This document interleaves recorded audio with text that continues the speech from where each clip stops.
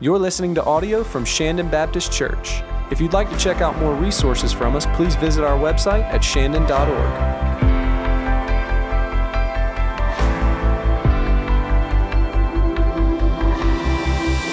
If you would, take your Bible and turn to 1 Samuel chapter 13. We're going to be in the Old Testament today, 1 Samuel chapter 13, and we're going to read together verses 8 through 12. 1 Samuel chapter 13, verses 8 through 12. Well, while you're turning, I want to let you know that next week we're excited to kick off a brand new worship message series, Reason for Hope. And if you've been thinking about coming back to church, man, it's always a good time to be with us. If you're joining us online, we're so glad that you're looking in. But we also have room for you. Love for you to come at the 9 o'clock service. 11 o'clock is looking a little full. Thank you, college students. So glad to have you here. Grateful for your faithfulness in worship. Hey, our practice at Shandon is to stand in honor of the reading of the Word of God. And so whether you're watching us online or you're here in the room with us, let me invite you to stand as we read God's Word together today. 1 Samuel chapter 13, verses 8 through 12. The Bible says he, referring to King Saul, waited 7 days, the time appointed by Samuel the prophet. But Samuel did not come to Gilgal, and the people were scattering from him. So Saul said, "Bring the burnt offering here to me and the peace offerings." And he offered the burnt offering. And as soon as he had finished offering the burnt offering, behold, Samuel came. And Saul went out to meet him and greet him. And Samuel said, "What have you done?" And Saul said, "When I saw that the people were scattering from me and that you did not come within the days appointed, and that the Philistines had mustered at Michmash, I said, now the Philistines will come down against me at Gilgal, and I have not sought the favor of the Lord. So I forced myself and offered the burnt offering."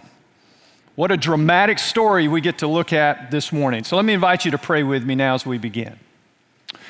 Father, we're grateful for the truth and power of your word. And Father, it's clear in this passage, in this story in Saul's life, that you have a word for us.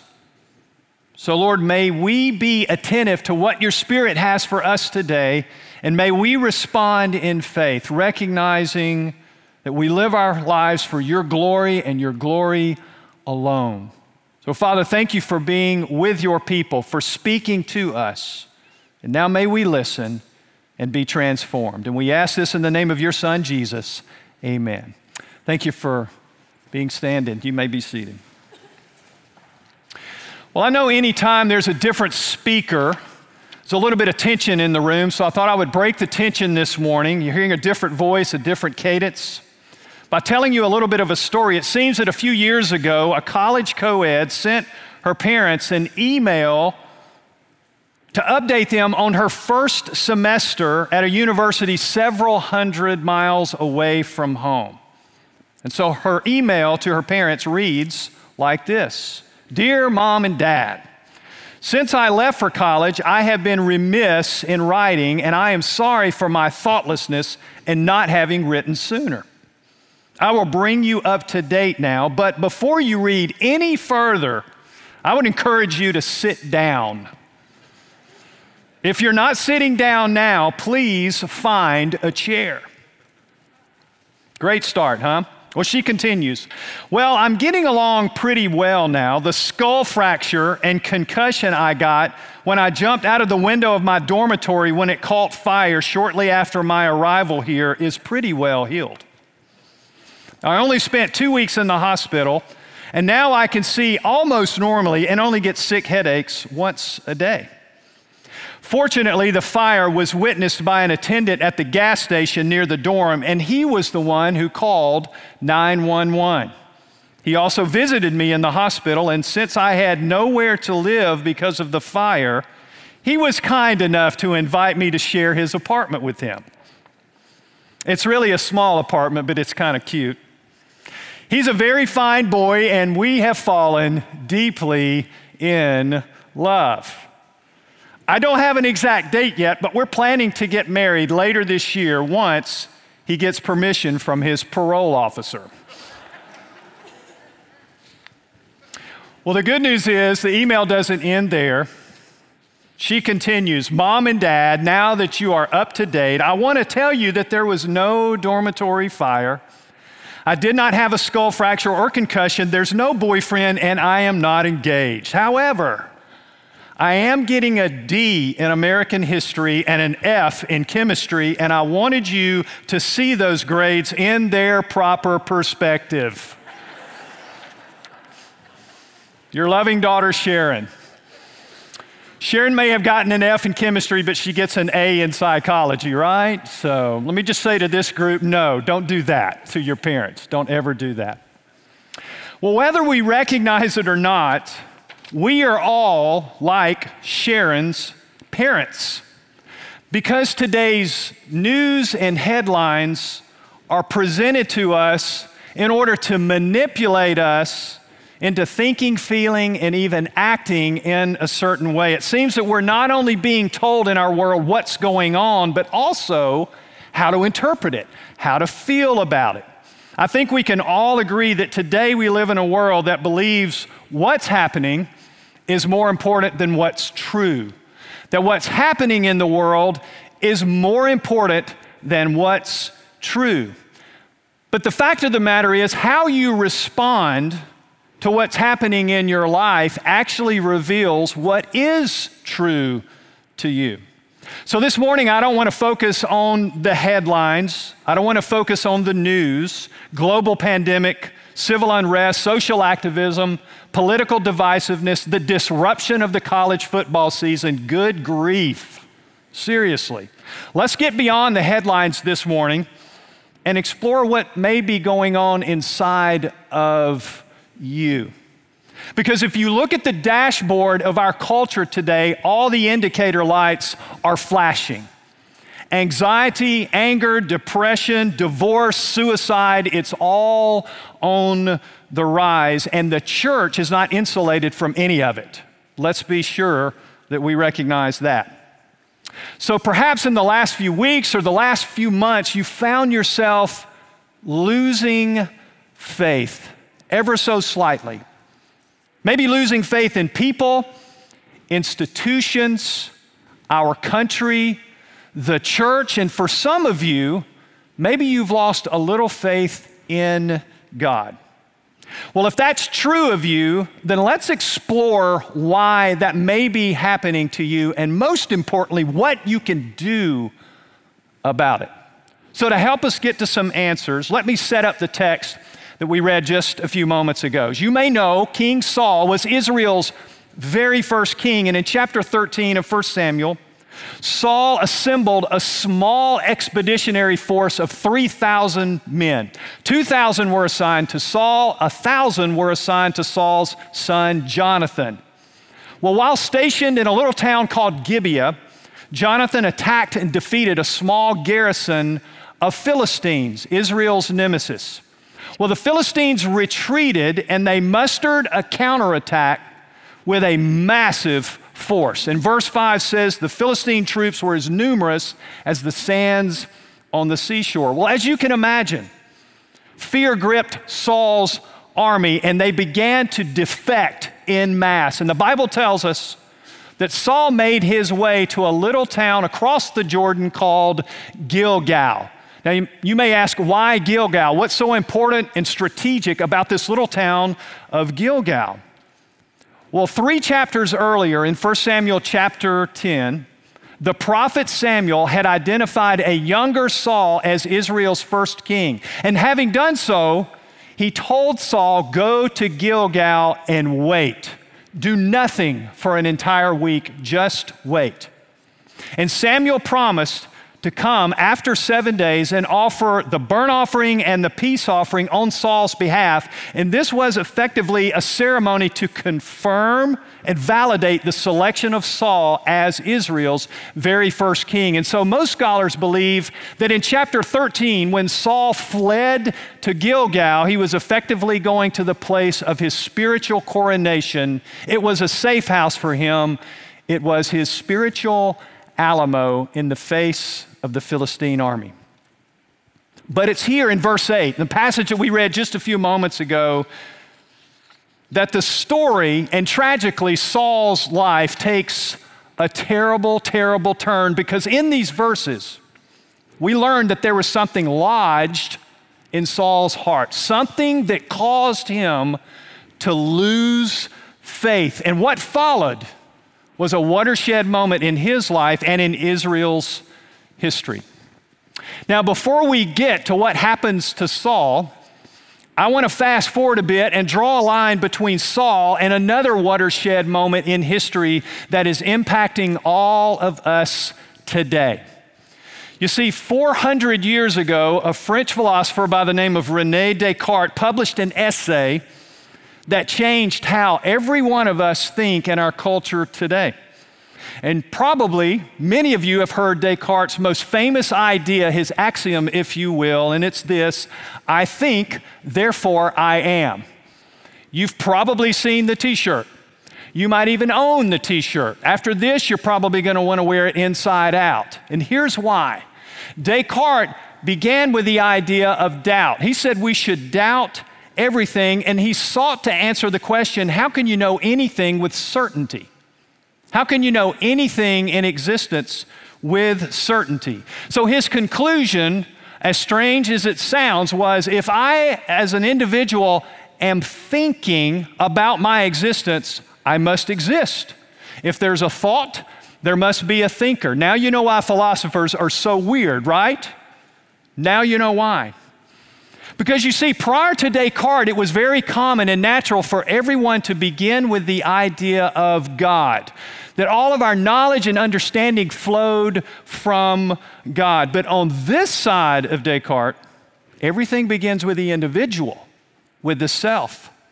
And that puts me and that puts you in a place where we not only judge everything around us, but we also judge and evaluate the very idea of God's existence in any worldview associated with Him. And that idea has changed everything.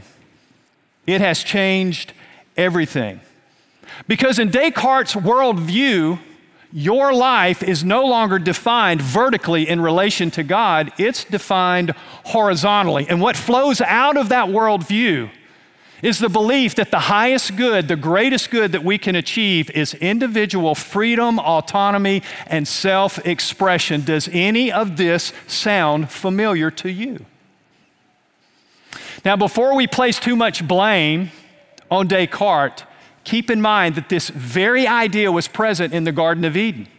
Satan, the enemy, presented this worldview to Adam and Eve and effectively saying that God was no longer necessary, that Adam and Eve had the power to become God-like. And so the very first sin was essentially an attempt to destroy our vertical relationship to God and claim equal ground with Him.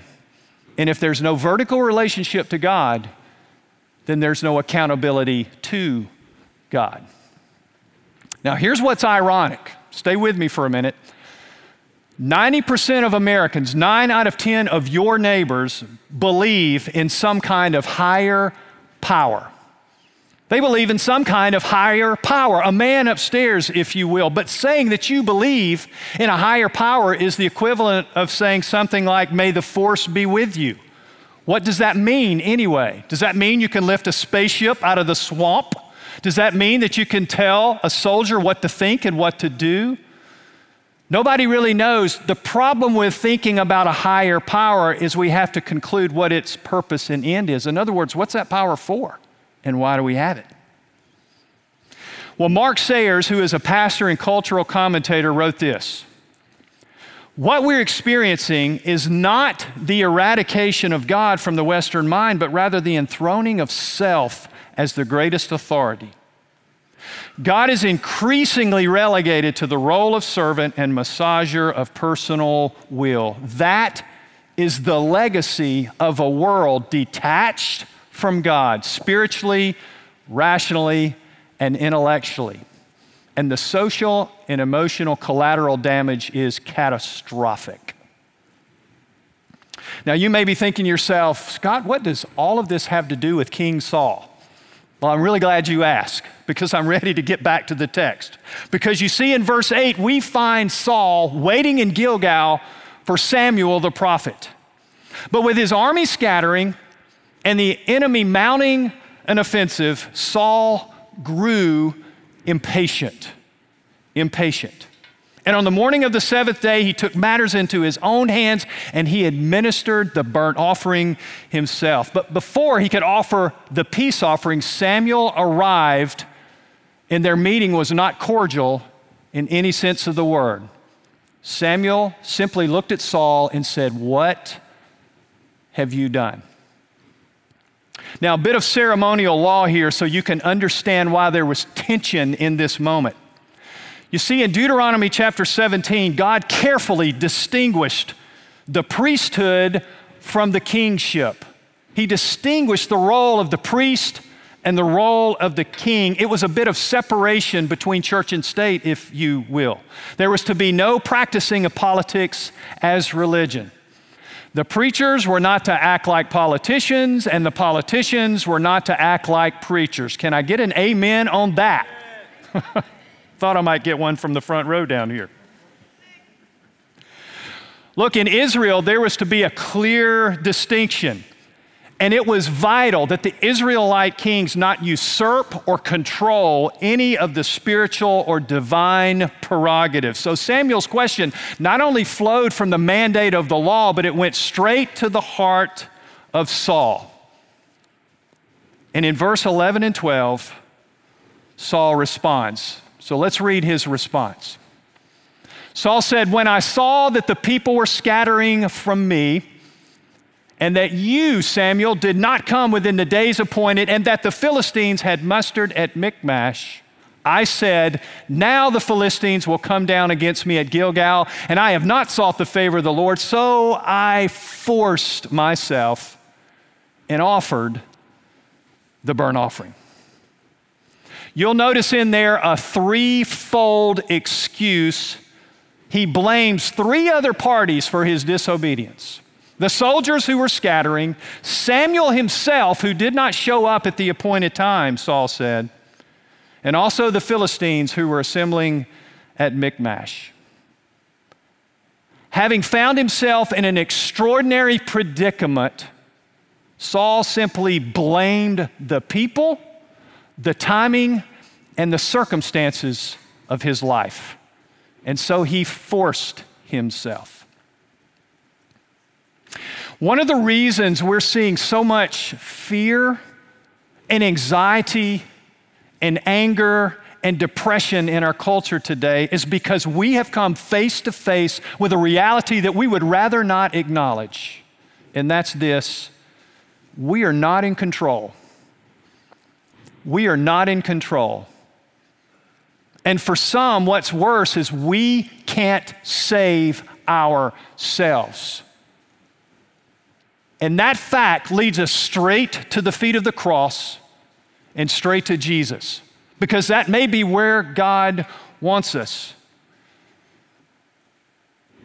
But sometimes we're like Saul, aren't we? We just like to seize control of what's going on, push God to the margins, move self to the center, and fixate on controlling the people, the timing, and the circumstances of our lives. And have you ever noticed that when you try to seize control of everything in your life, you only feel more anxious and fearful and sometimes depressed? And when our efforts don't work out the way we want, what happens? Well, we do what Saul did. We start blaming the people around us, the timing, and the circumstances. Doesn't it feel like blame has become an Olympic sport in our culture today? And everybody wants a gold medal, it sure seems like. Blame. Do you want to know why there's such division and toxicity in our culture today? I think it's because we have rejected a foundational biblical idea, and that's the idea of original sin. Sin is not popular to talk about, and we've rejected the idea of sin. But the idea of original sin is literally that every human being is born in and under the penalty of sin, that we're all sinners by birth and by choice. But our culture wants you to believe that you are inherently good. That's the message of our culture. You're good. Well, that's not a biblical idea. Because follow the reasoning that if you're basically good, what happens is that if you're good, then sin and evil and injustice and racism is always out there. If I'm good, by my culture's definition, then the problem is never in here with me. It's always out there with somebody else. And if everybody feels that way, we've got problems. Division, violence, toxicity. You see, Saul believed that the problem, the evil that he was facing somehow was out there. He didn't recognize the own sin in his heart. And so his disobedience flowed from a self-righteous assumption that everybody else was to blame. And so he assumed the role of priest and effectively assumed the role of God. One of the reasons that we need to gather in worship regularly on Sunday morning is to be reminded that we're not God, that we worship God, that we have a vertical relationship with God. And the imprint of the cross upon the church means that we receive grace and we receive mercy and we receive love along its vertical axis, but we give grace and mercy and love along its horizontal axis. That's the imprint of the cross upon the church. You cannot manufacture or engineer your own salvation, and Saul needed Samuel to remind him that he could not deliver himself from the Philistine army. And if you've ever grown impatient with God, and I'm sure if you walk with God you have, then you know how easy it is to be tempted to steal from God, seize control of the circumstances, and think you're doing God a favor. And yet God wants for you and for me is to simply wait. Wait. This week I received an email from a salesman from a software company who's been trying to sell us a cloud platform for file sharing. Now I say that like I know what I'm talking about, but I have no clue what that is. Well, this week's email got my attention because the body of the email said this: Scott, if you're looking for a faster, more secure way to exchange data with eternal partners, can we find 10 to 15 minutes to chat about our problem? Well, I pushed my laptop away and thought, we are about to change the game at Shandon. This is awesome news. 15 minutes, shoot, I'll give you a whole hour for that one. A whole hour. Now, we laugh about that. Don't worry, I didn't call him. Spell check doesn't catch everything, does it? Well, we laugh about that email, but when life is spinning out of control and you don't know what to do, isn't that what we really want? A faster, more secure way to exchange data and information with God? Look, waiting in the midst of adversity and difficulty is one of the hardest things you'll ever do in life, and yet we have the promise of Isaiah chapter 40, verse 31 that says this: "But they who wait for the Lord shall renew their strength. They will mount up with wings like eagles. They shall run and not be weary. They shall walk and not faint." That's a promise. That is a promise for those who are willing to wait. Well, things did not turn out well for Saul. And it's a warning to us. Because if you look at the text, verse 13, Samuel replies to Saul and says, "You have done foolishly. You have not kept the command of the Lord your God with which he commanded you, for then the Lord would have established your kingdom over Israel forever. But now," Samuel says, "your kingdom shall not continue. The Lord has sought out a man after his own heart, and the Lord has commanded him to be prince over his people, because you have not kept what the Lord commanded you." That seems a little harsh, doesn't it? Seems a little severe in its judgment of Saul? Well, let's look a little closer, because what God wanted in Saul, he found in his successor, King David. And it's the same thing that he seeks in you and me today. Men, women, boys, girls who are seeking after God's own heart. For people who love the Lord their God with all their heart, soul, strength, and mind. So what does it mean to be someone who is after God's own heart? We certainly can't survey all of David's life, but as we compare the differences between Saul and David, there are two differences that I want to share with you this morning that give us a clue about what it means to be a man or woman after God's own heart. And here's the first one, coming from our text today.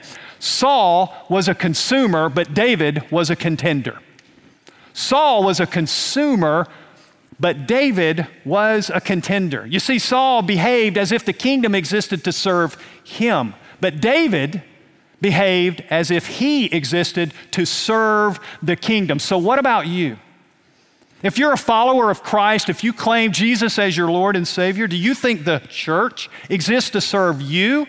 Do you believe the programs, the worship, the music, and even the staff exist to serve you? Or do you think that you exist to serve the body of Christ and the Christ-given mandate to make disciples of all the nations? And maybe most importantly, do you believe God exists to serve you? Or do you believe you exist to serve and glorify God? Simple question. Are you a contender for the faith, or are you a consumer of the faith? Saul was a consumer. David was a contender. The second difference between these two, and I love this one, Saul, well, he was a grumbler, but David was a groaner. Saul was a grumbler, David was a groaner. Now, the Bible uses two words to describe a person's response to adversity and suffering and disappointment and frustration: groaning and grumbling. So let's clarify the differences between the two, because they are beautiful. You see, God commends groaning. God approves of groaning, but he forbids grumbling. Groaning is complaining to God, whereas grumbling is complaining to people. Groaning happens in God's face, but grumbling happens behind God's back.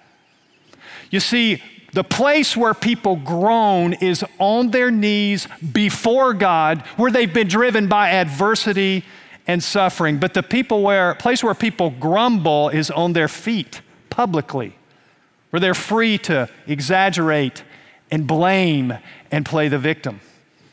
So here's the beauty of David's life, a man after God's own heart. You'll be hard-pressed to find one instance in Scripture where David grumbled. Now, his sins, well, they're well documented. You know them. But he's also a broken man before God. But he never played the victim, and he never blamed anyone else for his sin. Read the Psalms over and over again, and you'll discover the heart of a man who was on his knees before God, begging for grace and mercy and forgiveness. And in this, we discover that David was a man who had learned that it is more important to be forgiven than it is to be right. And may that be true of us, men and women who are in full pursuit of God's heart. Because the more we grumble and the more we consume, the further away from God we're going to feel, just like Saul. So what about your faith? What about your faith? It's in one of two places. It's either in God or it's in you. It's in God or it's in you. And that fear, that anxiety, that frustration, that impatience that you're feeling day in and day out, well, that's God's way of letting you know that you're not in control, that you can't save yourself, and that you're living horizontally. And yet that's not what God wants for you, and that's not what God wants for this church. Unlike Saul, David lived vertically. And his prayer and his song was, the Lord is my salvation. May that be your song as well. Let's pray together.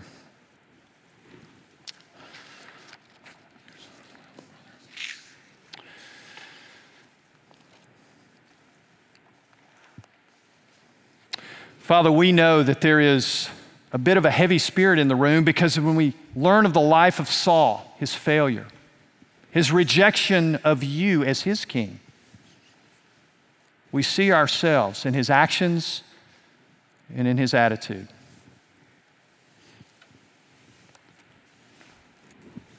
So, Father, we confess to you that we have tried to seize control of the people, the timing, and the circumstances of our lives. And in doing so, we've only created more fear and anxiety for ourselves. So, Lord, may the life and example of Saul be one that we pay attention to, that we learn from, and that we're encouraged by.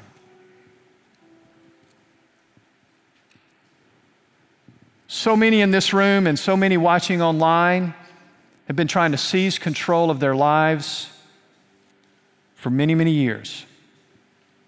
And it's only led to more disappointment and frustration. So, Lord, I pray for those people today that they would lay it down, that they would realize that you have arrived in the person of your Son, Jesus Christ, who grants us salvation through his death, burial, and resurrection. And may that forgiveness penetrate deep into our hearts so that we live vertically before you. Lord, I pray that we would never try to seize control and replace your presence, your power in our lives by our own efforts. And for those who are slowly letting go this morning, I pray that they would find your Son, Jesus. And may we as a church help them do so. Father, thank you that you're driving us to our knees. You have us exactly where you want us, ready to receive from you grace and mercy and peace. So, Father, thank you that you're calling people. You're calling us, this church, to be a body who pursues God, pursues you with all of their heart. Father, may we do so out of a love for you and a love for the mission. Father, thank you for granting us this moment in the life of Saul and the truth of the scripture that you presented to us this morning. And we ask this in Jesus' name, amen.